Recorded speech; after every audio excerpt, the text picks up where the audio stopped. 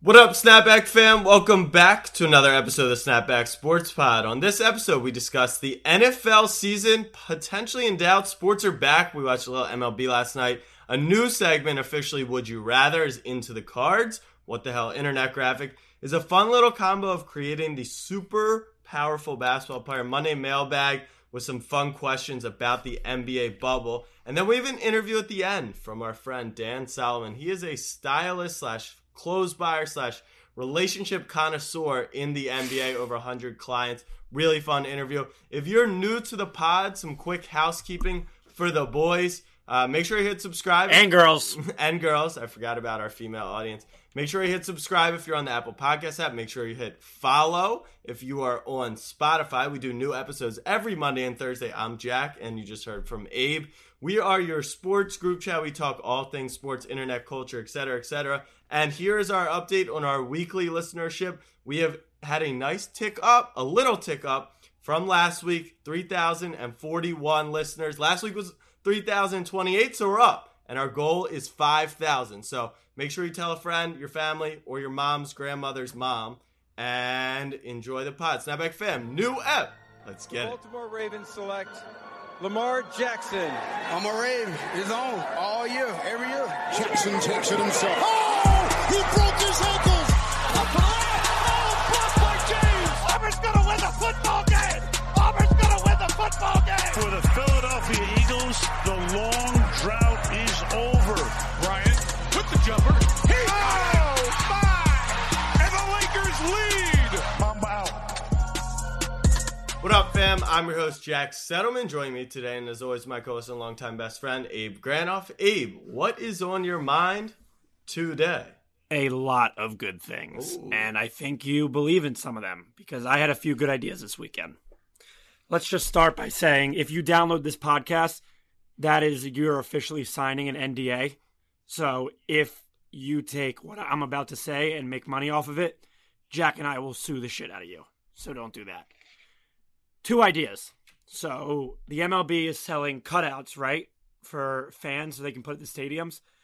Why don't they attach a basket to every cutout? So if a foul ball, a home run lands in your basket, they have to mail you the ball. I think it's genius. I like it. Yeah, I was in agreement. Most parks are doing if it hits your guy, but that's a little harder to track. So I like the basket idea. Probably a little cost on their side. Give them the second idea, though. This is the real money maker. Wait. What is their cost? You know? What's the cost? They got to buy the basket. Oh, please. Idea number 2. So last night, Jack and I were sorry guys, I lost my voice this weekend. Jack and I were together this weekend. We put in a big order for dinner, and someone texted me the order because I had to go to the restaurant and put it in.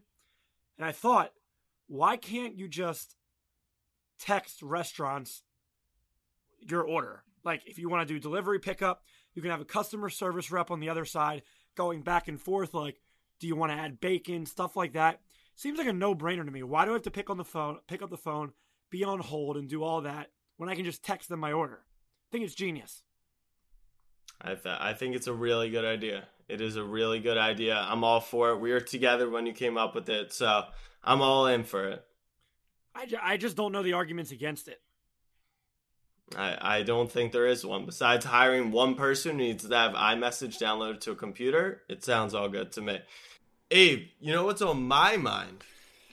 Dude, you keep doing this, but never have I ever really asked you. You ask me every episode, and that's why I answer. I wouldn't go out of my way to tell you what's on my mind, but I have a feeling you're going to tell me anyway. I am. And what's on my mind is that $1.8 million LeBron James card was just sold for. The sports card wave is here, and it is here to stay. And you saw what he commented.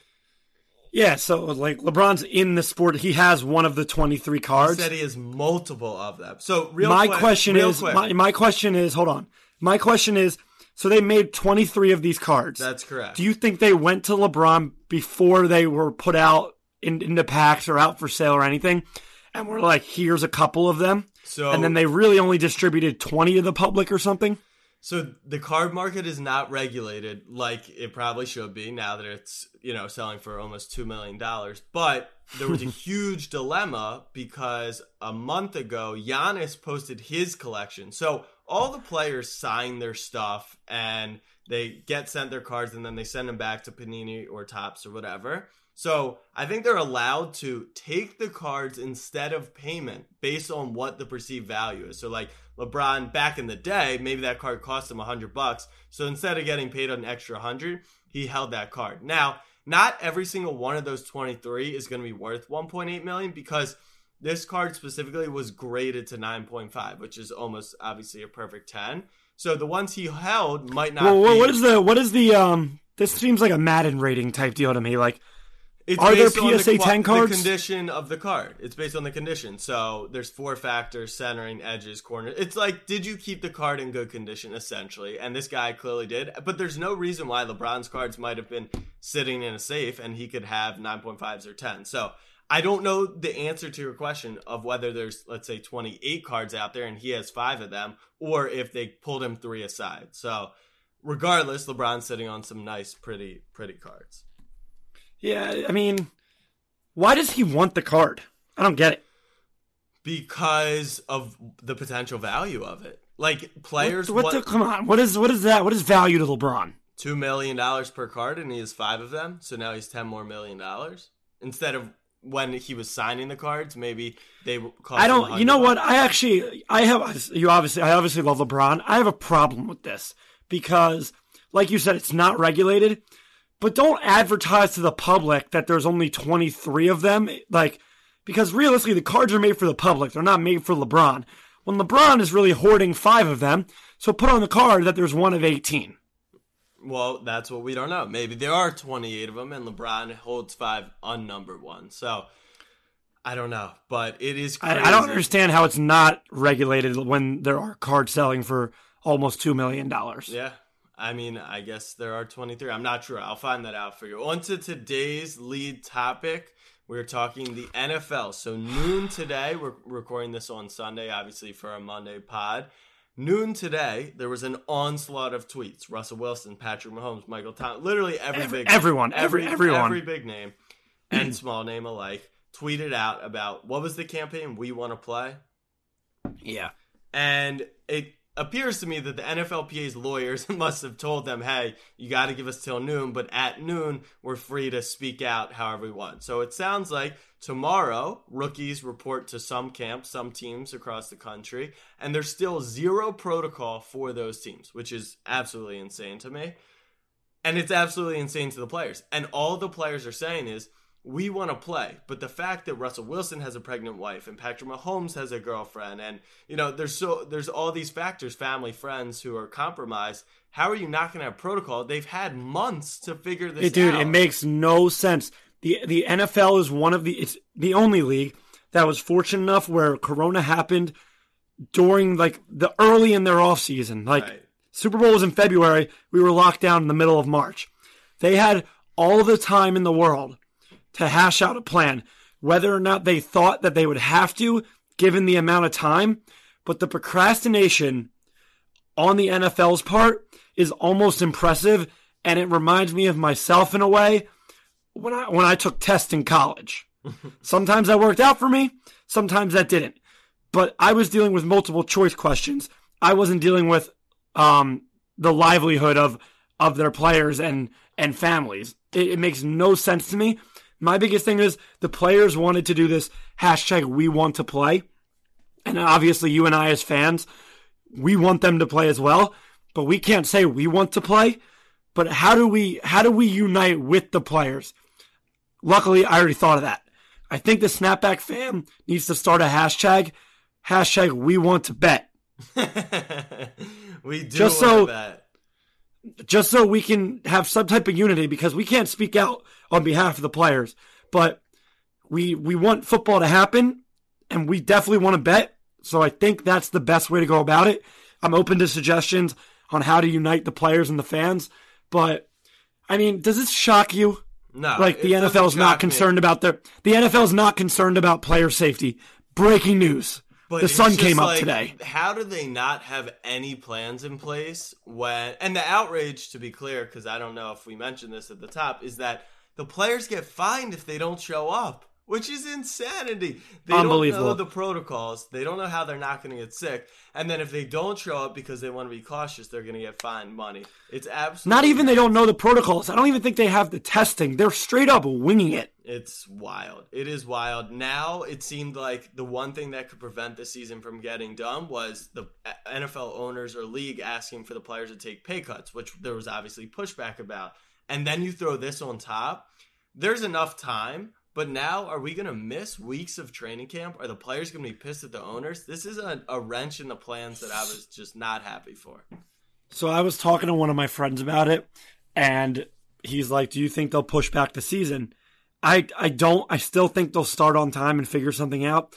I just think to compensate, they'll push back training camp and then cut out the preseason. You think they'll cut the whole preseason? Yeah. Oh, that would be really tough, honestly. Like we were talking. Would it be? Would it be? Yeah, because not for the main guys, obviously, but the right end of for that guys roster, that want a spot. They get absolutely screwed through that. They don't really get to. And for rookies, it's nice to see the NFL game speed and hitting power. There's no doubt. For sure. There's no doubt. But maybe you organize inter squad practices between local, like the Jets and Giants play. They already said they don't want to do any intra-squad because it's not contained to one team, which makes sense. But now it's like, how do we even do this? Did you see the helmets they want to put on the players? Yeah, I mean, the players were freaking out about them. That's what I don't get. Why? Why are they freaking out about it? Is it from a look standpoint? I don't know. Is it from a they can't breathe in it standpoint? Like, I don't know. It seems like if you want to play, there's gonna have to be some compromise. I agree. We saw that with NBA. We saw that with MLB. You have to meet in the middle when you're stuck in this situation. It's just, will that result in the form of a pay cut?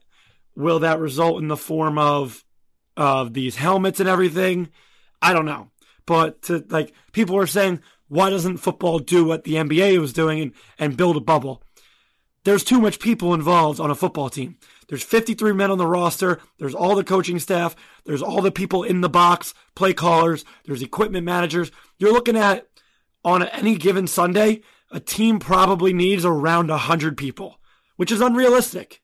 Could you cut that back? Maybe, but I don't think a bubble is feasible. If they're going to play, they're going to have to travel. Listen, there's so much money involved in the NFL that I think that will be the thing that pushes them to play. Maybe they start late. Will they finish? I don't know. But I think the NFL is looking a lot better than college is right now in terms of playing. Which is why this is so surprising. Because we knew that there would be a fuss about the pay cuts, and they would, like you said, they would have to come to an agreement, probably settle somewhere in the middle. Owners want 40%, players want obviously no pay cut. They meet at 20%. Right. But not having a protocol in place is mind-boggling. Like, hello, Goodell, pick up the phone, talk to Adam Silver, talk to Manfred, and figure out how these other leagues are operating. So we will see. I just don't. It's like Adam said. It's not Adam Silver. It's like Goodell looked at his calendar today. It was like, oh shit, that's tomorrow. Right. My bad.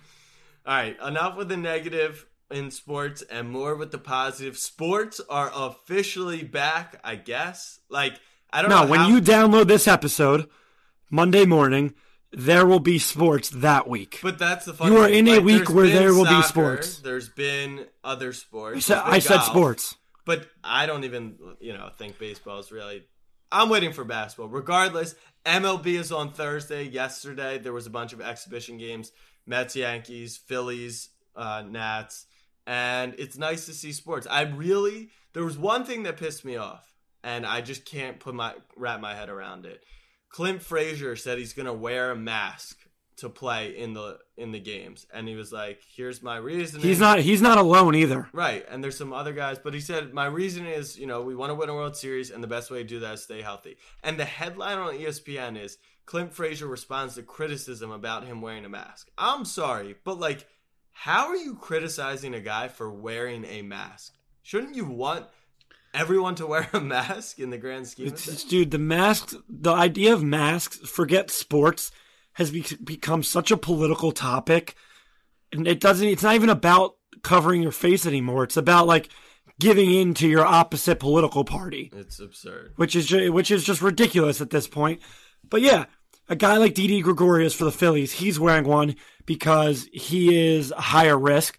Makes sense. If they're putting the product on the field, shut your fucking mouth. Who cares? Abe's fired up about that one. The Blue Jays also found out crazy news because Toronto said they cannot play in their home stadium. So the Blue Jays, this was another wrench in the plans. They are going to have to go and play in Buffalo, which I wish Buffalo had baseball full-time where they could tailgate and stuff. That stuff would be hilarious. But they're now out of Canada, which I think Blue Jays, will help. I think being in maybe one you should country hop on. Maybe you should hop on Blue Jays Mafia. The Buffalo Blue Jays Mafia. I think you're gonna obviously have lifelong Blue Jays fans from Buffalo after this, which is cool. No, you won't. I disagree. I think you will. I think if the Blue Jays were like, the Blue Jays are a very young and upcoming team. If they were a title contender and they're going to Buffalo for a year, think about it, Jack. There's not like fans are going to be able to go to games in Buffalo. Yeah. What? Because they're on the local TV network. That's fair. Well, that is part of it. That definitely is part of it. But you make a very good point that I didn't really think about. I still think the Buffalonians will probably figure out a way to break some tables outside of the Blue Jays stadium. Do you know what they should do? Vlad Guerrero Jr.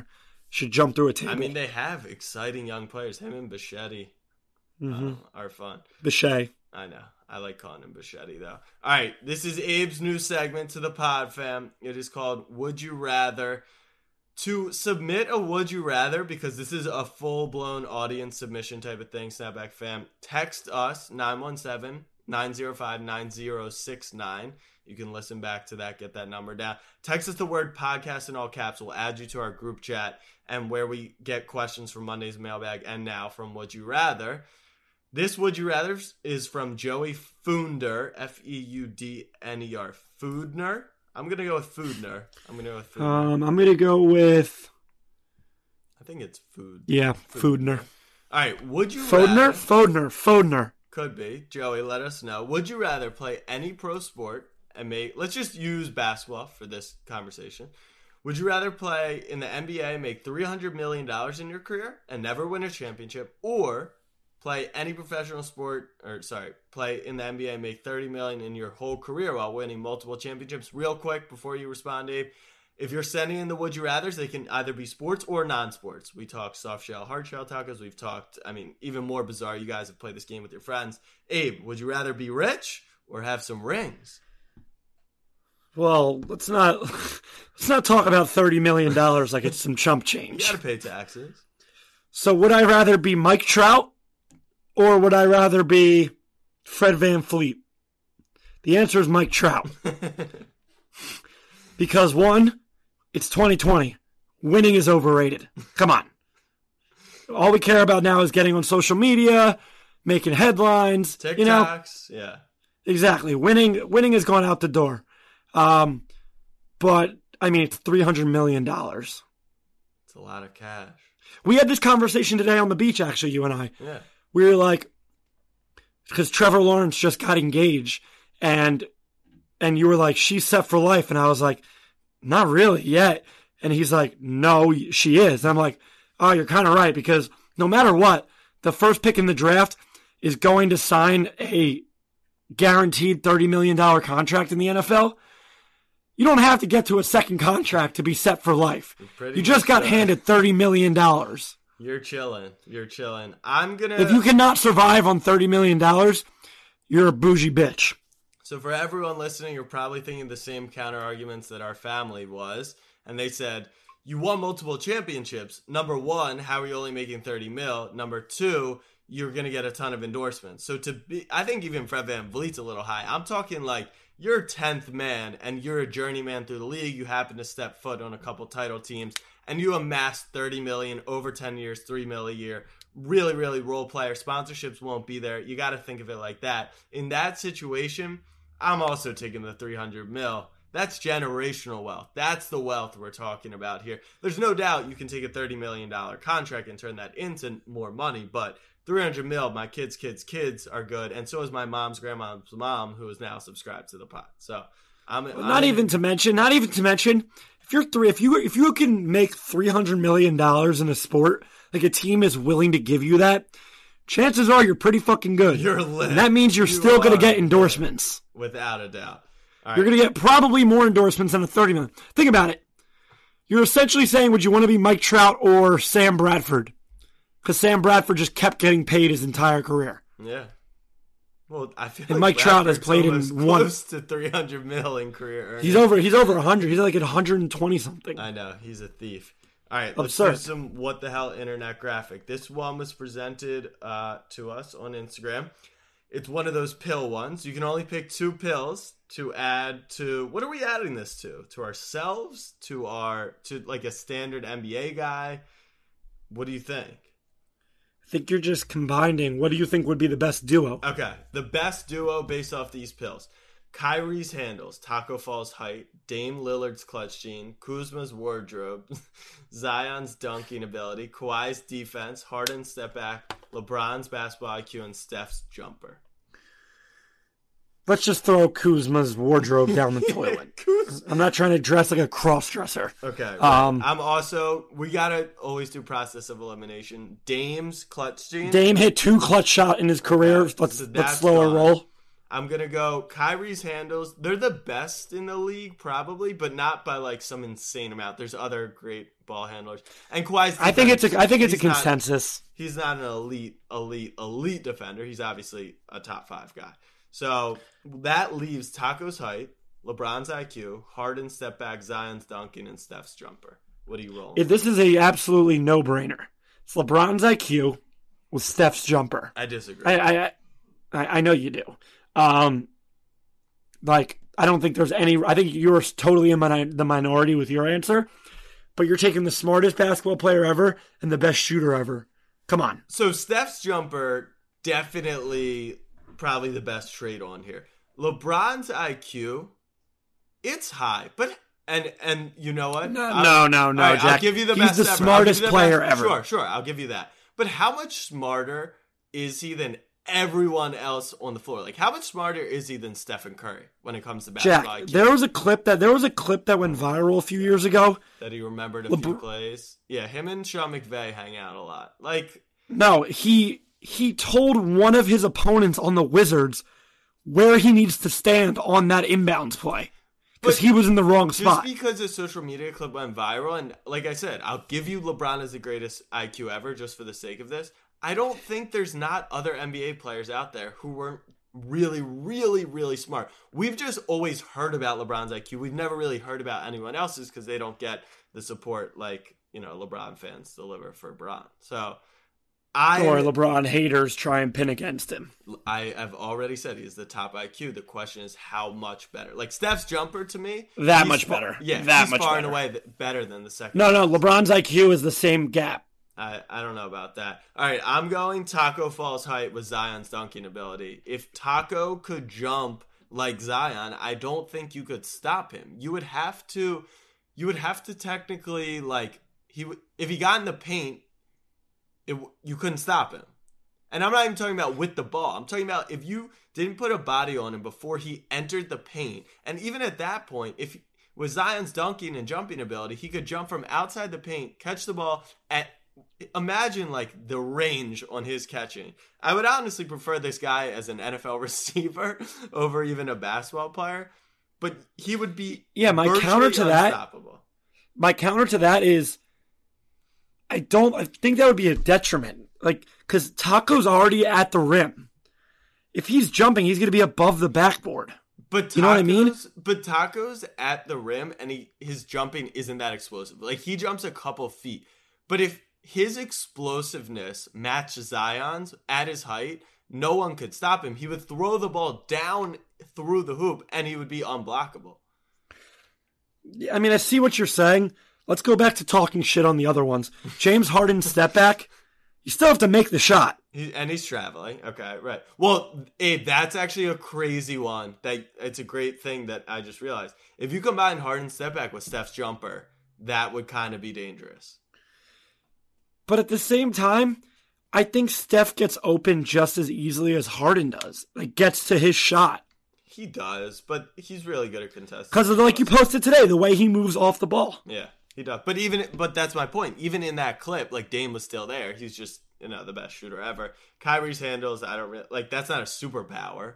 Kyle Kuzma's. Yeah, I mean, I don't know how. Listen, I would love to dribble out 23 seconds of the shot clock, but no thanks. Right, exactly. Kawhi's defense, I'm not going to argue it, but like, he's not going to win Defensive Player of the Year this year. Right, so that's not even worth my time. And then Lillard's clutch gene, I don't know who gave him that. So check out this graphic on Snapback Pod on Instagram. Let us know what you think, because Abe really thinks that consensus will be LeBron's IQ with Steph's jumper.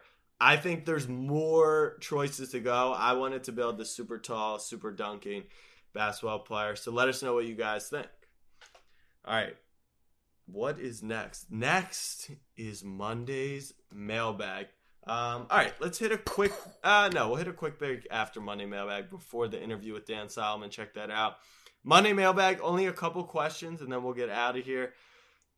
Clay Richards, who Abe says I've picked Clay before. I'm not sure, but he asked a really good question. His question is, going off of what the reporter said, who's the super team that's going to evolve from the bubble?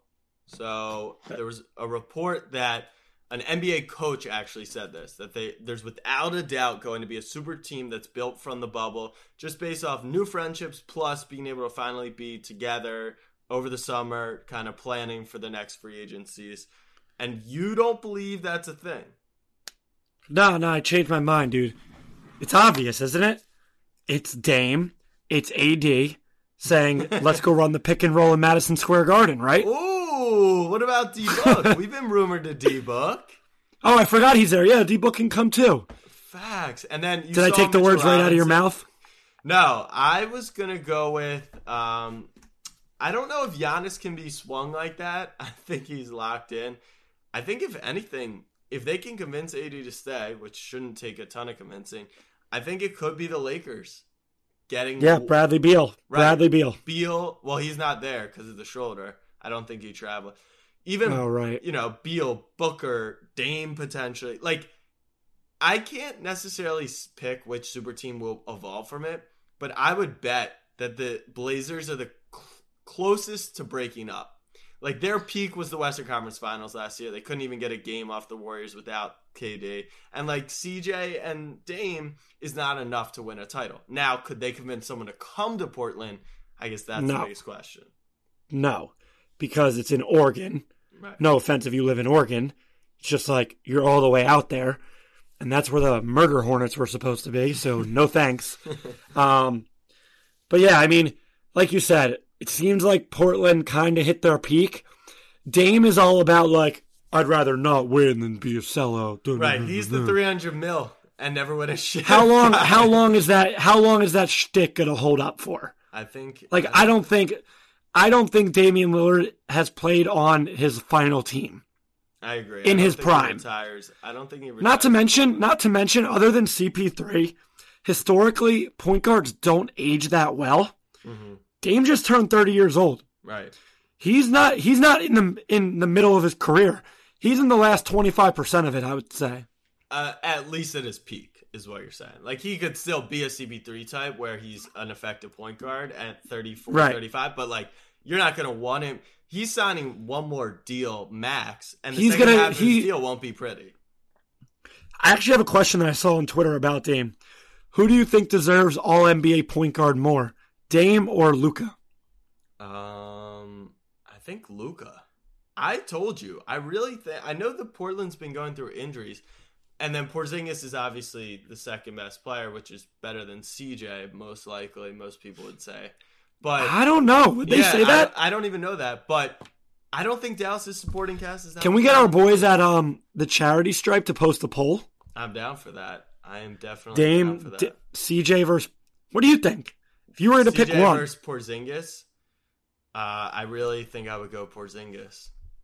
He's a much better defensive player, which is big. He blocks a lot of shots. He's kind of the stretch four. You can run pick and roll with him and Luka. Like, that's kind of the dynamic in Portland is CJ and Dame. He's also 24. Who is? Porzingis. Yeah, I was just saying for this season, like, who's better. And another reason is Dame and CJ, they can both have great games, but they're not going to be like playing well together. Like Luka and Porzingis can perfectly play off each other, but, one assist the other. It's not like Dame drives, finds CJ for a three. That's not really how their offense works. That's crazy. You picked Porzingis. I didn't know he came on our pod. That's facts. The disrespect to the fam. That is disrespect to the fam. All right, last question is from Ty Harmsen. This is a new person, Abe, so don't get mad at me. What's up, Ty? What up, Ty? What would be the best rookie starting lineup? So not what you suggested, all first-team rookie. If we were building the best rookie starting lineup, who would be in it and why? I'm going Let's name the locks. Okay. Ja and Zion are the only locks. I would agree. Ja and Zion are the only locks. My other three, the best vlogger to ever touch an NBA court, Matisse Thybulle. 3-and-D. If he can develop a consistent offensive game, I think he's going to have a very successful NBA career. No doubt. Matisse, I'm going Kendrick Nunn from Miami. Ooh, interesting. A lot of people forgot about him because he came out of nowhere, but he was very important to what they did this year. And that's 4. Yep. So you got to think you would want to go with a big, but it's 2020. I'm going to stick with the small ball, get a little shooting. We can play Zion at the 5 and go with Tyler Hero. Wow. Wait, who's your 4-man? Matisse. Interesting. Okay, wow. You know what? No, I'm not. I'm going Eric Pascal from the Warriors. That's a weird pick to me. I like Hero. He's definitely a baller, but he's the people's champ. He's not necessarily the best guy out there. I agree. All right, my squad, I'm going to go with Ja at the 1. All right, I'm going to make a late change. I had RJ in there, but I need shooting because Ja's actually not a shooter, Zion's not a shooter, and Matisse is, but he's not, automatic. So I'm going to go Kobe. So wait, let me before you keep going. Yeah. You made a comment about Matisse on your 1-minute breakdown. How he shot what 35% from 3. Uh-huh. If you watch, I watch every single Sixers game, there was a span for 15 games where he was shooting 60% from 3. And then there was a span where I don't think he hit a single shot for the next 20. It was the streakiest shooting. Okay. I don't know. It's I don't know how to take his 35% shooting because I don't know what was the real Matisse. Was it him being scorching hot or was him being ice cold? That's what's so That was the tale of his 35%. season. 35%. It's not like a true 35 where over the course of 10 games, every 10 shots he makes about 3.5. It's over 10 games he could make it was so 8 streaky. So I'm not removing Matisse. I'm actually removing RJ out of the 5. I think RJ's going to be a really good player, but he needs shooting around him or else he's stuck in the same situation as the Knicks, and the rest of my team doesn't have it. So Ja at the 1, Kobe White at the 2, so you have your shooter and your scorer. Let Ja facilitate a little more. I am keeping Matisse in because I need him to kind of back up Kobe, who's not a great defender, and we're small. And I told you, I love the young wing defender more than anything. 4, I'm going Zion. And my 5, this is actually a pretty simple pick for me. I'm going Brandon Clark, who's probably the most underrated. I can't argue that. Most underrated rookie out there. And that kind of does still give you that small ball 5 because he's not a true 7-footer 5 and can play outside and stuff. But he's just really, really good. Honorable mentions, obviously RJ. Culver didn't have the great season. Hunter, Reddish, all kind of stuck there. PJ Washington was really good, but he's the exact same player as Zion in terms of undersized 4, and you're not going to pick him over Zion. And then Hero kind of falls apart at the end there. All right, pick a 6-man. Ooh, pick a 6. Well, definitely I would go with RJ because RJ or Rui. And then if you let me pick Michael Porter Jr., you put him in that class, which is the dumbest thing ever because he's. Yeah, no, I said pick a 6-man, not a 7th, 8th, and 9th. Okay, so 6-man, I'm gonna go with RJ. I am going to go with from the Detroit Pistons, Sekou Doumbouya. You like Sekou? Did I pronounce that right? Yeah. I have no idea. You were close. You like Sekou, or you haven't watched him big play time, before, right? No, I've watched him play a few times. I like him playing. All right. Came out of nowhere. My team is just a major. Screw it, I I like it. Kind of just like all my takes.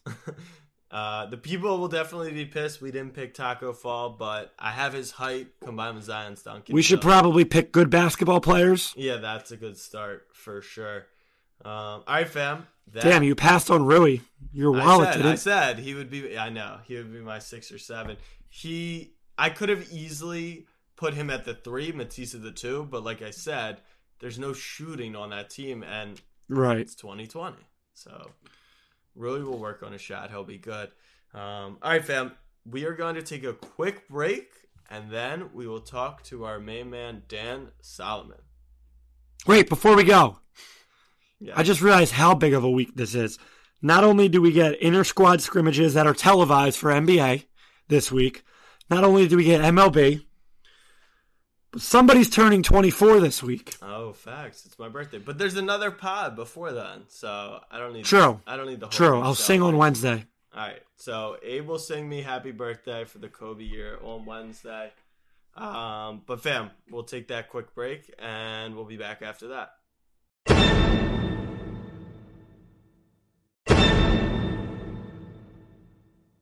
All right, fam, let's get into that interview with Dan Solomon. Snapback fam, we have a cool, interesting, unique guest on today's show. His name is Dan Solomon, and I would normally introduce you with like a title or something, but that's actually the first question I have. What do you put on like a LinkedIn or when you're telling people what you do? I just say that I have my own company called Fly Solo Consulting. That's like what everything's under. So I do a million different things. So obviously that's why the question was asked that way. Mm-hmm. But so, I mean, it depends who I'm talking to, right? So it's like if they're asking certain things, but I style athletes and other people, some rappers, some influencers, some other guys. And then I shop for them. So I keep my own stock in a vault of like all super limited stuff. Things that sell out on drop day, like for example, Supreme sells out every Thursday. Kit sells out every Monday. There's a new sneaker release every week, whatever. So I stock hundreds of pieces just so I have them on deck for my guys whenever. And then on top of that, I shop for them from any store or retailer I need to get. Let's say it's Louis Vuitton, whatever. I have connections at all those brands, and I'll get them whatever they need. Going further beyond that, so styling, shopping, I consult for up-and-coming brands. That's where, like, the name Fly Solo Consulting came from. I started my own brand with one of my clients, Dwayne Bacon, called Bad Section. So that's one of the things we're doing right now. Yeah. We're in the middle of working on a full new collection. So we're going to drop a few things next month, and then we're going to have a full collection of everything. And maybe we'll do a giveaway of a hoodie or something with you guys. I like it. And the Snapback fam. Besides that, I just did a marketing deal for Dave East, who's a big rapper out of New York. So I'm trying to do some more marketing deals like that. We just did a custom pair of glasses, and they come in a few different colors. There's only like a couple thousand pairs made total, not that many left already. So that was kind of crazy. I put that together just like on the spot. But yeah, so I just do a million different things. But if someone asks, I just run my own business, CEO of Fly Solo Consulting. So. Love that. How did you, because it's a very niche profession, obviously. You see all these players that are like on League Fits and all of these Instagrams with these crazy outfits that people like me and Jack wouldn't be caught dead in on the street. How did you get into this business and start your own company? What made you want to do it? Oh, I mean, it really goes back to like the very, very beginning days of like me just being a sneakerhead from being a kid. My dad was very into sneakers. He like worked high up at like Foot Locker and Foot Action, like throughout before he, had his final like career that he's doing now. So sneakers are in my blood. Like we were, every year we were, my dad was always taking us to the shoe store and stuff. So it started with that. I was obsessed. I had a crazy amount of sneakers. Right now I have hundreds of pairs of sneakers myself. But at the time, like my parents, when I was getting into like limited edition stuff, they wouldn't buy that stuff for me. Like I would get one basketball pair of shoes a year, whatever. So that's where like the drive came. Like I need to start making money, and getting what I want. So I just started flipping sneakers. And I started with a couple, whatever. And then at the time, it was very different. Like today, you go on a sneaker release, click a button, you're waiting in line, and maybe you get it, maybe you don't. It's like luck of the draw. Most of the time it fails, right? So like it's the classic Nike thing where like you didn't get the draw. Right. But back then I used to get full size runs. Like I'd go on the website, I'd have every size one, and I'd have it sold on eBay for 3-4 times the amount before it came to my door. So it was just a different world. And then obviously that progressed into fashion. So I had my sneakers looking good. I needed to have the outfits. So I started getting into that, learning that. Went to college at Indiana, fast forward, and studied apparel merchandising and minored in marketing. So I was doing everything fashion, learning manufacturing, every end of the business you could possibly think of. In the meantime, I was interning for publicly traded companies like Vince, the clothing brand Vince, Nautica. I worked in shoe stores. I worked for Perfumania, which is a public company. They just sold, I don't know if they're still public. They might be private now, but they were public at the time and with 500 stores. So I wanted to learn everything, right? So I started working in the store selling perfume and cologne to people, learning the customer feel. Were you one of those people in the mall that like when someone walks by, you just like spray it on them? No, I was in it. So I was in a store. So me and my buddy did it together one summer, and we worked out in an outlet out in Long Island. So we went there, and in the outlets, you get like a very diverse group of people. So like you're having people coming from Europe and Asia and filling up their suitcases of perfume cheap to sell it for a lot there. Right. So like I was just learning so many different things there. I worked in a shoe store called David Z, and if you ever heard of Kith, Ronnie Feig started there, and his mentor was David Z. David Z is one of my mentors as well, and I worked with him and just learned the business throughout that whole all these years. Like we still talk today. So that's the same thing. Ronnie started in the stock room, and now he has Kith and is blowing up. But he learned everything from David. So I think the biggest thing was obviously, finding mentors and networking. But to stay on track, I went to Indiana. I studied all that stuff, but I'm a huge sports guy. So I went to a little high school. So when I was going to college, I was like, okay, I want certain things like academically, but I need a huge sports school because we didn't have a football team. Like we were just small. Even though we were really good at certain sports, we was 150 kids in a grade. So I went to Indiana with 40,000+ kids, crazy sports. Obviously basketball culture is like life. Basketball is life in Indiana. So I immediately in the dorms, became friends with a few basketball players randomly. And I was selling stuff, whatever, but I wasn't even intertwining it at the time. I just was casual friends with them. Fast forward, I'm friends with the whole program. I'm in the freaking gym every day. You know what I'm saying? So I meet the older guys. And then I'm fast forward to graduation. I'm applying to job stuff. I was like, it's not what I want to do. I want to work for myself. So I started with 10 pieces of clothing and 0 NBA players. And if you walked into my office right now, I have thousands of pieces of clothes on deck. And I work with over 100 professional athletes just alone. So it's just a testament of just staying with it. That's all. I mean, I had my first, how I got started with the clothes too, on another level is when I was graduating college, Supreme did a release with Louis Vuitton. A year prior to that, in Indianapolis, I went to Louis Vuitton store, random store where they, you don't get the same clientele as New York.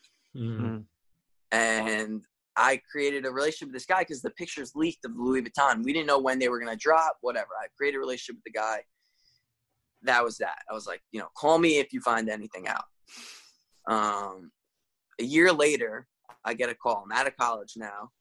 And he's like, yo, they just changed how they're going to release it. They're going to be doing it all private client. Keep in mind, VIP clients at Louis Vuitton spend $100,000+. I'm just out of college. That year, I probably spent 0 money at Louis Vuitton. So there's no VIP. There's no nothing. I never bought anything in Indianapolis. He put me on the list to be VIP. And it's the craziest release I've ever seen in my life. So obviously most releases, you go online, you press a button, whatever. This, you put in a request for what you want in the collection. You give them your credit card information. You give them your shipping information. And then randomly, if they get to you, you'll just wake up with charge. So one day at like 7 a.m., I get a call from my mom. It's like, "You buy something at Louis Vuitton?" I'm like, "No, let me look." And I check my email, and just randomly, I got like 10, 15 pieces from Louis Vuitton. And then that ended up happening again like a week later. And that's where my capital started from the beginning. Like all randomly just getting hooked up through networking, because you never know where you're going to lead by knowing someone. How much was that charge? Like, I'm sure that released. My mom woke up to a charge for like $20,000, bro. $20,000. I'm sure the I didn't second have $20,000 to pay her back. Right. So when that happened, she was like, she's like, "That's a lot of money," whatever. I was like, "Listen, Mom, I promise you, I'll make this work." I got you. I said, if not, Louis Vuitton takes returns. We're good. I said, there's no risk. There's no risk. But in my head, I was like, I'm never returning this. I know what the value is going to go up, whatever. So I just went to work, bro, and I flipped that shit. I had 30 days to pay the credit card bill, the first credit card bill. That was it to get me started. And I had that paid in a week. I gave my parents some money. I was like, "Thank you." And off we go. The fact that they let me use that credit to get that got me going. But yeah, I mean, now here we are, and 3 years later, I'm working with a ton of different athletes. And honestly, my two loves, like in life, besides like family and friends, is sports and fashion. And this is exactly that. That's amazing. We'll get to cards and memorabilia and stuff eventually, because I'm obsessed with that too. Yeah. But this is my life. Were you friends with Rojo at school? So Rojo, Robert Johnson. Rojo, my closest friend. Him and James Blackman were probably my two closest guys there. Like Rob's family, he's stayed here. We've gone to rented houses in Hamptons and stuff. He stayed here. But yeah, Rob, his family. He was in Europe this past year, but working back, he's very talented, hard. My senior year, we went down to Virginia and played him in a tournament, and we were terrible that year. And this is the loudest arena I've ever been in. This is high school. Okay. And we know this kid's committed to Indiana, so he's on the scouting report.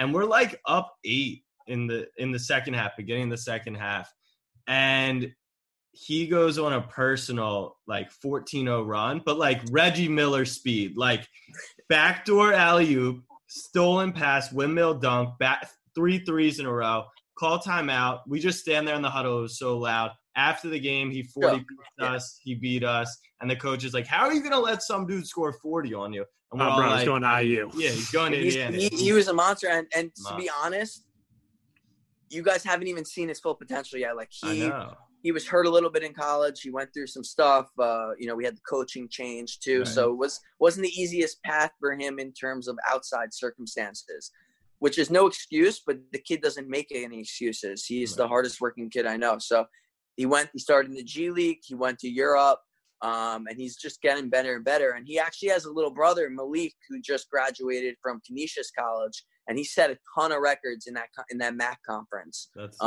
He's undersized, but he's such a talented guard. He's he's a righty Isaiah Thomas. Like he is so skilled. It's crazy. But both of them, I think that's not the last you've seen of Robert Johnson. So you went from making friends with a bunch of the IU basketball program. Not many of them are now at the next level from that team, but you're now styling guys that we see all over the internet every day. How did you start with these NBA connections? Who was client one? NBA. Client one, who I wasn't styling, I was just selling close to, was OG Anunoby. Gotcha. So another IU kid. So yeah, exactly. I mean, in the past, the presence right now of IU in the NBA is one of the biggest it's ever been. Mm-hmm. Yeah. You have Thomas Bryant, you have OG, Depot. You got what'd you say? Oladipo. You got Oladipo. You got Eric Gordon. You got Romeo Langford. You Juwan Morgan on the Jazz. Cody Zeller. It's just there's a lot of guys. What's Cody Zeller's drip look like? What'd you say? What's Cody Zeller's drip He's look got like? like old Indiana dad drip, Right. He's actually one of the nicest guys, though. I had never met him before until I stayed after I graduated for a month or so because I was with the guys training who were trying to go to the next level, and there was no reason for me to go anywhere. So Cody walked into the gym one day, and I had never met him before. The first Indiana game I ever saw was the year before I went to Indiana. It was Oladipo and Zeller's last year. They were playing Purdue, which is our rival, so it was fucking crazy, which is one of the reasons it sold me on going to school. Right. That game was nuts. But he walked into the gym, and he towered over me. His hands are fucking massive, and he's like a soft little, not little, soft, really nice, friendly dude. He's a great friendly giant. Yeah, I mean, Indiana basketball is Indiana basketball. I'm a huge sports guy all across, but Indiana basketball and Mets baseball, that's my two biggest. Tough news for DeGrom leaving after the first inning the other day. So you went from OG was your first. So yeah. How did it go from that to over 100 now? So everything was networking, right? So it was I was just meeting people throughout. So I also am really connected and built my network up with the agent side and managers and all of that. So through there, I started getting their clients, stuff like that. So where it really popped off is Gary Harris is from Indiana originally. Okay. He actually was going to go to Indiana at one point. He didn't go. Gary, if you're watching this, still mad about that. He's a listener. So Gary is an unbelievable guy, but beyond that, he was the first guy to really put me on to another level, okay, not just sending me a number of a person, I'm going to meet up with you. I'm going to introduce you to people. So the first time I met up with him, I was already shipping stuff. We met up in New York once, and they were okay, things worked out. He was going to Philly. So I was okay, I'll drive to Philly. And so any of my clients come to play the Nets, the Knicks, Philadelphia, I'm all around. Mm-hmm. So he went to Philly. I met him at the hotel, and I set up his room as a store, literally. Brought it. I didn't have as much stuff as I do now, but I probably brought most of the stuff I had at that point, and just filled everything, made a store. And I was okay, you look through it first. And at this point, I only knew one other person was coming, but what I didn't know is he sent it into the group chat of the team chat. So next thing you know, I'm getting more and more guys. People are FaceTiming him that aren't in the hotel. Let me see some stuff. They're putting aside, whatever. And he introduced me to a couple of guys that ended up not getting back to the hotel by the time I was leaving. So I packed up all my stuff. And after dealing with him, I was with him, Trey Lyles at the time. And I think I had some stuff to the side for Malik Beasley, who was coming later on. So I'm leaving. And I get a call, and it's Malik. And he's yo, where you at? And I'm I just left. I just pulled out of the spot. And, I paid the guy to, leave my car in front, whatever. I pull out. I'm, about to get on the highway. He's I'm about to pull on the highway. He's any chance you could turn around, bro? I'm with my boy, Kenneth Fareed. And he wants some stuff. I was no problem. Obviously. Whipped around and brought everything back up. And Gary bought some stuff, but I had a ton of shit with me. So, and I had some expensive pieces that I didn't even think that would go or whatever. Some really rare stuff at that point. Even I brought a Louis Vuitton Supreme shirt, which goes for thousands of dollars. So I brought all that stuff. I go back. I go up. Kenneth is in the room with Malik. And Kenneth basically bought me out. And Malik bought some more stuff. And that was the start of, me having 5 guys on one team. So, every time they came to New York, I had them. And then every client I had introduced me to another client. If one person posted something, another person was DMing me. Instagram is deceiving, right? Jack and I talked about this, a week ago when we spoke on the phone about some stuff.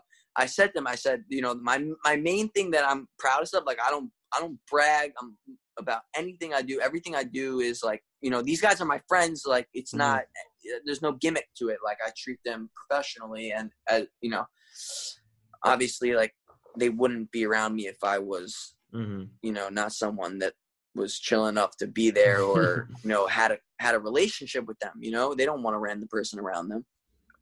But if my main thing is if you treat them like a normal person, they're a normal person because they're no better than me. So right. That was where that was. But once I got all those guys, it started spreading like crazy.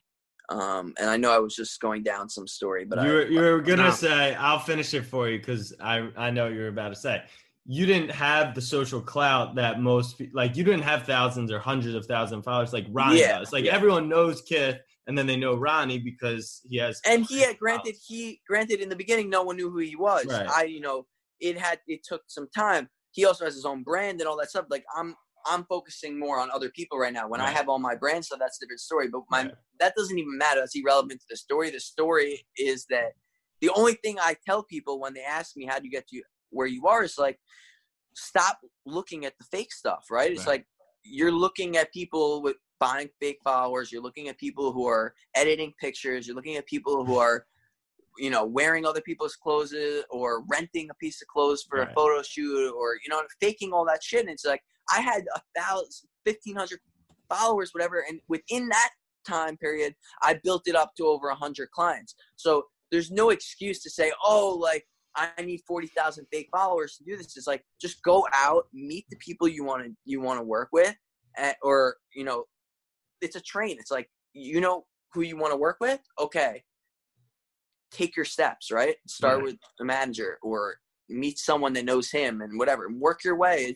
Everything is just networking. That's it. At the end of the day, the biggest key is you got to deliver. At the end of the day, you have a product that people want and a service. And like, I'm providing a service that like makes their life easier. Right. And I'm bringing them the product that they need and want and making it very easy for them. So exactly. That's the product and the service. If you're providing that on an amazing level, people are going to latch on and they're going to recommend you to other people. Right. So it's like the one thing I would say is just go start something. Like, you know what I'm saying? Like a million people start a fucking brand a day, but, and I'm not knocking everyone, but one of the more interesting things for me is you have over 100 clients, but it's not like you're shelling out iPhones for them when they're all the same thing. Like each client has different fits that they like, and I love that. Like that's like how do you keep track of? Okay, Cody Zeller looks like an Indiana dad, but Tyler Hero is walking to the arena looking like something we've never seen before. Like you have to deliver. I want to add on full disclosure. I don't style Cody Zeller. He doesn't have a style. Right. I don't think he gives maybe a shit he should about the way what you he's described wearing. it. Whatever. And before you answer it, Salo, I want to just add on because I was curious. I know you buy a lot of stuff, just like because it's trendy and stuff. But when you have like a Gary Harris and a Kenneth Faried, different sizing, I'm curious about that too. So answer Abe's question. Then I want to know like how do you manage sizes? Okay, so like in the beginning, sizes was tough because my initial thought when I had a few clients was like, let me just buy XLs, right? Everyone's an XL, which that's a big misconception. People think like I have a lot of larges, right? And my friend will come in there in the office and be like, dude, who's wearing this? Like whatever. I'm like, dude, I've sold larges to 7-footers. Right. Every brand runs different. Every brand runs different. You have to know how things fit and learn the brands and know your clients, right? So majority of my stuff are large to double XL, right? And I'll buy things based off what Abe was asking is like, you have different clients with different styles, right? And everyone I do different things for. So I don't style Tyler. I've sold him clothes and I send him stuff, you know what I'm saying? So I don't send anything free, but if I have a brand that on my end I'm helping grow, I'll get product placed into those clients that I work with just because A, I want to help that person or I'm getting paid, and B, it's just free clothes, whether if they like it, they like it. If not, they could throw it out. They could give it to a friend, whatever. It's just, it makes sense all the way around. But yeah, so back to what Abe was saying is I'll buy stuff. Certain clients, it's like I'll be in a store or things are coming out. I know that's going to that client. You know what I'm saying? Like I know their style. I know what they want. I know what they're looking for. I'll give you a good example. John Collins. He wears for the most part, the last couple of years, he was wearing mostly Adidas. Okay, he has a big Adidas deal. Okay, but he's gotten into more of the streetwear designer and stuff. But in general, the guy wears 99% all black. Really?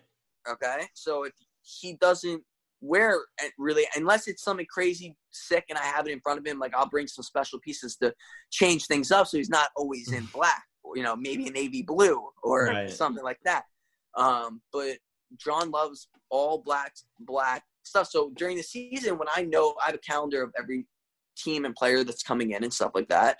So if I know John is coming in, for example, I'll start hoarding or, you know, piling up specific pieces for him in black. So in his size. So like things like that. Like Jackson Hayes, who's one of my closest guys on a personal level, is also a client. And, you know, he's 7 foot, but he's super skinny. So things fit him different. You know what I'm saying? Now he's building muscle. He's actually going into the NBA restart. He's gained like 12, 15 pounds of muscle, which is amazing. But, you know, that's also another thing. The young guys always end up going up a size because they're bulking up. So the beginning, they're skinny, whatever, like it changes. And also their style changes. The young guys want more hype stuff, whatever. And yeah, the older guys want a little bit of that too. But if you look at League Fits, for example, my guy Ian runs, which is with Slam, you see a huge range. If you look at a young guy versus an older guy, the classy look versus the streetwear versus the height versus. So everyone's got their own look, but at the same time, their own look changes. So you'll see these rookies who are wearing all these hype stuff and crazy stuff develop into more nicer, you know, it depends on the person, whatever they love. But, you know, some older guys I know that I have that love, like, you know, kid stuff, like anything, you know, Kith Looney Tunes collab, Kith, you know what I'm saying? Like all the stuff, like Dragon Ball Z Bape collab, like they're into that because they grew up on that stuff. Like, so everyone's different. And even if they're into stuff, the limited edition stuff that things come out, like certain players or certain people, because I don't only work with athletes, certain people see someone else wearing it, send me a picture, and be like, I need this. Okay. I bring it in for them. Or certain people see, I need something like this, but I don't want the same thing. You know, it could be any way you go about it, but everyone is different for sure. I mean, even with me, like compared to like even you two, like you're on the podcast, but like I'm sure your styles are completely different. That's what we were gonna ask. We were gonna ask you to get us stripped up, and Jack what you would more suggest. You're wearing a college T-shirt, bro. I'm repping the brand. I'm repping the Hanes brand. T-shirt. Shut up. Repping the brand is always good, right? You know? Sal's repping the marketing brand. on top of marketing. Exactly. So you always gotta plug your spot. You know? Always plug. So with the restart, this is actually really interesting because normally, if you're going into the playoffs, this is prime time for your guys walking through that tunnel, social, etc. It still will be prime time, but they've made some announcements. Maybe you got to wear your uniforms. They might have run back on that, but I get the feeling that they won't have your typical 20 cameramen picking up what these guys are walking into the arena for. But I know you're still working on stuff. And how are you pivoting like every single business is during this time? Okay, so yes, the camera situation, I don't know, right? I don't work for the NBA. I don't know what they're gonna have. I would assume they have some set up automatic cameras, you know, that are constantly taking as maybe they have 1 or 2 guys. I don't know. However that happens, it's irrelevant to me. But it does matter to me if they, you know, change this policy. So they put out the policy that they're going to show up in uniform. A couple players voiced opinion. I know PJ Tucker did, whatever. But most of them, PJ Tucker, I just saw a tweet. He brought 91 pairs of shoes down to the Orlando, PJ. Yeah, so that's the other thing I was going to say. Beyond the camera people, they didn't bring it. You know, some people brought a lot, but most people didn't. They didn't bring the same amount of clothes. Even though they're going for a long time, they didn't bring enough where they could wear a different outfit every time they're seen. Because think about how much that is, how much clothes. Usually they're traveling, they take for their road trip. I plan for each game, and then they come home and we redo it, or they have their home game set like from their closet. So there's people that I'm shipping to. I mean, in general, during quarantine, business was up because a lot of my guys are, if they're bored, they still want to spend money. They want to buy stuff. They're still looking towards the next stuff, whatever. Things are still coming out. So if they're coming out, they want it. But now they're in Orlando. So it's definitely a little slower in terms of like shipping them. But right before Orlando, I was like shipping out tons of stuff because they didn't know. They thought they'd be wearing stuff. Right. But definitely, I think the younger guys you'll see way more casual, even if they do allow it, because I think just people are going to be more focused on the basketball end of it.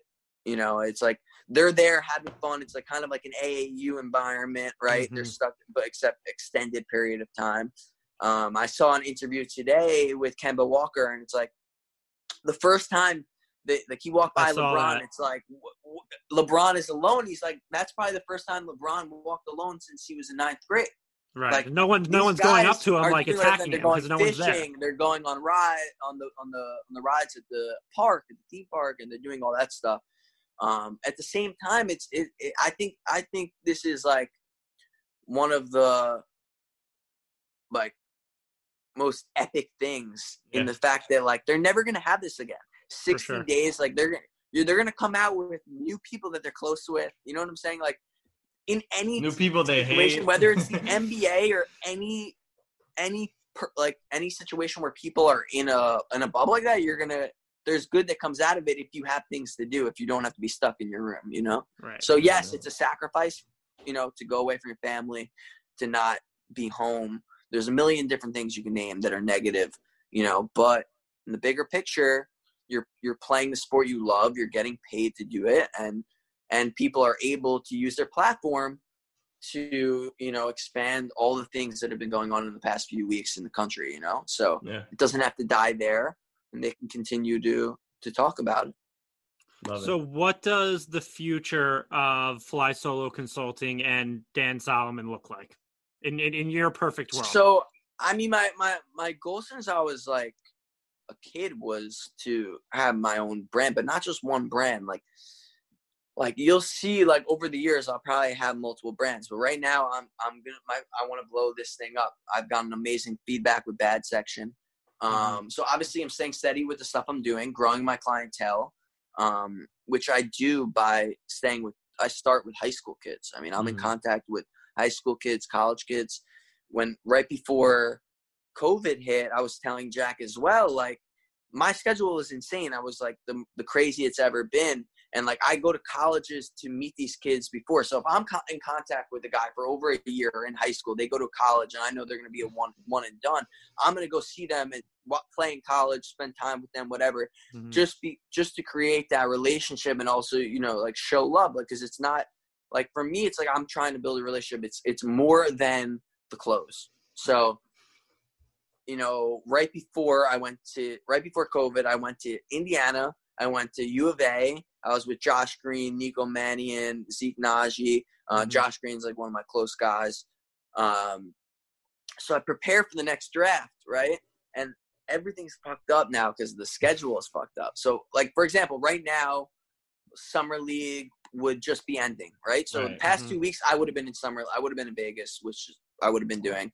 Draft would have happened before that, and the schedule goes on, you know, NBA rookie transition in New Jersey and everything. So you never know what's going to happen, where they're going to be, what they're going to do. So in terms of the players, I'm just trying to keep building that up, styling more players, because I started with just the shopping. So styling more players, right? So like actually getting my artistic part of it out with that. And continue to grow every other part of my business, more marketing deals, build this. I mean, for me, it's like, yo, even these cards thing, I was into cards when I was younger, but if you're stupid to not go into cards right now. Okay. Like, you have to understand me as like, it's way bigger than just the fashion and sports. It's the entrepreneurial like thought process. It's that like, why would you miss out on an opportunity if something's there? And I'm not talking about a fad where like, okay, Bitcoin spiked for like that certain amount of point, you know, even though people made a lot of money in Bitcoin, you know, I'm talking about marijuana stocks in the beginning of the summer, you know, last summer were huge, like just all hype stuff, in the moment type stuff. You know, you see a stock get really hype, go up and crash.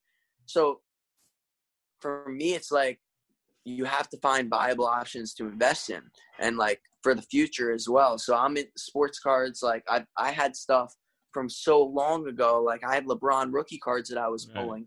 So for me not to take that and be like, okay, I need to, you know, build on this, especially right now where it's booming, but it's early, right? and the NBA is about to restart. So anything I'm buying cheap right now, those players go off, I'm in early, right? So it's like, and I know Jack's into cards. I don't know about you, Abe, but like all these things is like, that's how I looked at it with sneakers in the beginning. Is like, yeah, I love sneakers. I love cards, but like, like, why would I not take advantage of what's in front of me and the knowledge I have? Right. So it's like, I'm going to have more businesses within my business, but I'm focused on building my main two businesses to be as big as possible. So it's proof of concept. Right. And once I do that, you know, you could, if you look at the most successful people in the world, they've had so many companies. They've had a lot of companies that failed.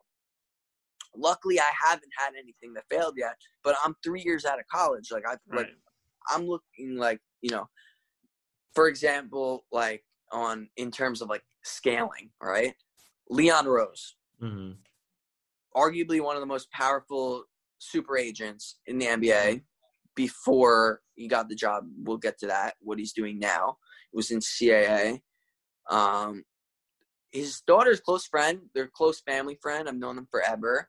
And he had the craziest clientele. I mean, if you look at his list, he had number one draft picks. Iverson, LeBron, everyone, Kentucky. Go to even more current. I'm talking Devin Booker, Karl Anthony Towns, Joel Embiid. I mean, the list goes on for days. Carmelo Anthony, Chris Paul. It just doesn't end. And it's top guys, all top guys. So when I went to Philly and I was with your boy Swole, Abe, we went to go see OG for a Raptors game in Philly. And after the game, Leon was there because they're from that area, and so he would always be at Philly games, not only because he's there, but because, you know, Joel's on the team. He has players that come in on the Raptors at the time. Valanciunas was on the team. So I'm waiting for OG to come out of the tunnel after the game, and Leon pulled me aside in the tunnel, and he was like asking me about what I was doing, and I was just starting with the clothes and stuff, and he was like, you know, why haven't you asked me, you know, to connect with some guys? Where I was like, listen, like I want to earn that, and I want to be ready for when, you know, like I want to be ready and prepared and like at that stage for those levels of players, right? It's like you need to have, like, I was so early on, I was like, that's what I'm saying. Like even people who have connections, like you need to use them wisely. Like process. It's a process. Like it's in front of you. That doesn't mean you need to go and rush into it if you're not ready. So like I wasn't ready to have any of those guys. Okay. And except maybe a couple rookies that like I was introduced to that I had already met. Right. So like the next couple of years, I built up clients that were his clients without him. And that's where I go to say where I go back to the Instagram. It's like, you don't need that. Go do what you're going to do. And it will catch on eventually. Like, yes, you're going to have a million people tell you like, you're not doing anything. Like, what the fuck is he doing? They're going to say, whatever. Who cares? Who cares what anyone says? A million times over, I've heard in the past, 2 years ago, 3 years ago, what are you doing, bro? Like, you're just flipping. What's it to you? You're just flipping clothes. None of that shit fazed me. And if you let that shit faze you, you'll never get to the point that you want to be. So for me, 100%. I'm tunnel vision. Even today, like what I'm doing, people will doubt, people will comment on posts. They could comment on a leak post or whatever, say anything. That's motivation. Like, okay, you don't like that fit? Great. Guess what? Like someone else will. My client loved it. He loved those clothes. He looked good. And a lot of other people thought he looked good. And the most important thing is the client being happy, not what the public looks at you. So there's so many things. Like for me, I don't care what you say about me or what you think based off my Instagram. It's funny. You go on my Instagram and, he only knows, I post guys because this is like a personal thing. Like I've gotten to the level where even Jack was like, yo, you need to start like posting. It's like, yeah, like I've gotten to that point where now I have the base and I can, make that boom with the social media. But at the end of the day, that's not what was important in the beginning, is like building the real relationships. So when you get to that point, it's like, yo, everyone knows who you are and that your business is good. Like you do good business. Your word is good. Like you're trustworthy. You go back to to the whole thing that just went on with the country and Black Lives Matter and everything like that. I mean, I have clients that what other people are doing, you know, like there are people who were doing similar things to me on a big level and had those guys, and people would say, why wouldn't they just go to them? Why? Because of my personality. Like I make sure that they are taken care of. Like if you talk to any of my clients, okay, I go out of my way to take care of them on another level. It's beyond the clothes. I keep saying it's beyond the clothes. It's like, yo, I'm helping. Jackson's moving into a house right now. I'm helping him get things, you know, getting mattresses and stuff like that, getting him deals, getting him all that stuff. Like and some things I don't make money on. When I'm close enough with a player, it's not about making a profit or whatever. It's literally about, I'm looking out for this guy to make sure he's taken care of in the best space. And when these guys come young in the league, you know, they are exposed to a lot of people that are looking to take advantage of them. And my main thing being a little bit older than them, because Jackson, ironically, is 5 years younger than me to the day. Young as hell. To the day. Okay? Same birthday. Same birthday. So they're 4 or 5 years younger than me, my clients, 3, 4, 5 years younger. I mean, I have some clients that are older, but majority I focus on the next generation superstars. So like, the draft class is coming up. The last 2 draft classes, whatever, they're young. You know, they're, you know, not all of them have parents that, you know, were either in the NBA, like Jaren Jackson, or Jackson's dad was in the NFL, you know? So my main thing is making sure that they don't deal with any people in my space of clothes, kicks, whatever, that they're going to scam them or they're going to charge them more. Or they're going to. So I always am just looking out and making sure. And through that, business grows, you know, and it just has to stay organic. That's all it is. Like, yeah, it's absolutely true. Well, I mean, I love it. I love what you're working on. And shout out Bad Section one more time before we let you go. For sure, bro. I mean, crazy because before COVID, I was supposed to go to New Orleans, sit at courtside seat, center court for RJ Zion matchup. Which, if you look back on 20 years from now, think about that game. Yeah. Crazy. And I was bringing clothes for Zion for the first time, which we will link up eventually through Jack's stuff. But everything changed since COVID. But the main thing is adapting. So there's so many different, you know how many people, 30 people became billionaires during the pandemic. Think about that. That's nuts. That is nuts. I'm unfortunately not one of them. Not yet. Not yet. And before I go, I have to show you a card I just pulled, by the way. All right. That's it. I just got one card back from Beckett and one card I just pulled that I'm going to show you, right? So I just got this back. The Bron, okay. Rated a 9.5. Nice. At a 4.99. This is rookie card. And then yesterday, I unboxed and I pulled a nice little Luka guy. Okay. So we're talking about the future. That's a hold. That's a hold. Investment right there. Yeah. There you go.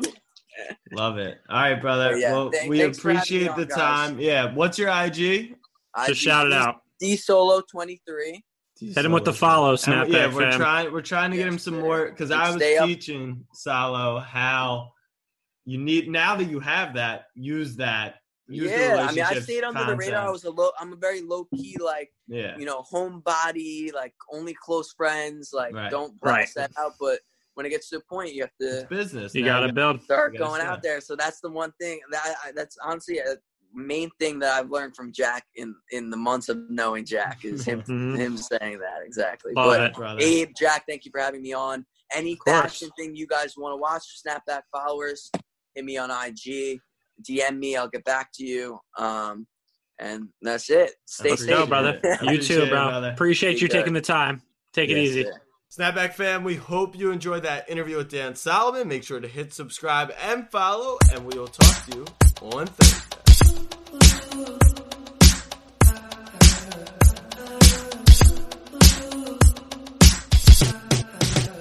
I got my eyes on you. Everything that I see, I want your high love and emotion endlessly.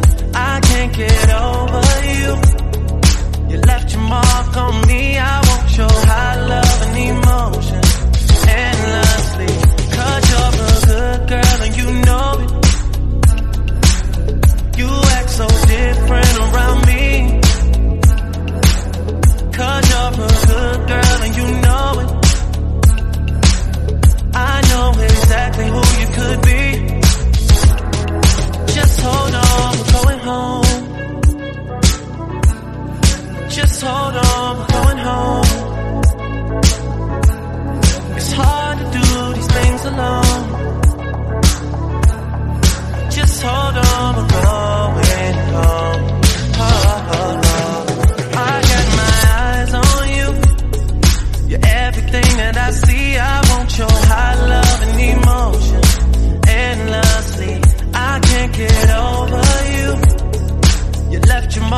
on me, I won't show high love and emotion endlessly. Cause you're a good girl and you know it. You act so different around me. Cause you're a good girl and you know it. I know exactly who you could be. So just hold on, we're going home. Just hold on, we're going home. It's hard to do these things alone. Just hold on, we're going home. You're the girl, you're the one. Gave you everything I love. I think there's something. I think there's something. You're the girl, you're the one. Gave you everything I love. I think there's something. I think there's something. Cause you're a good girl and you know it. You act so different around me. Cause you're a good girl and you know it. I know exactly who you could be. Oh, just hold on, we're going home.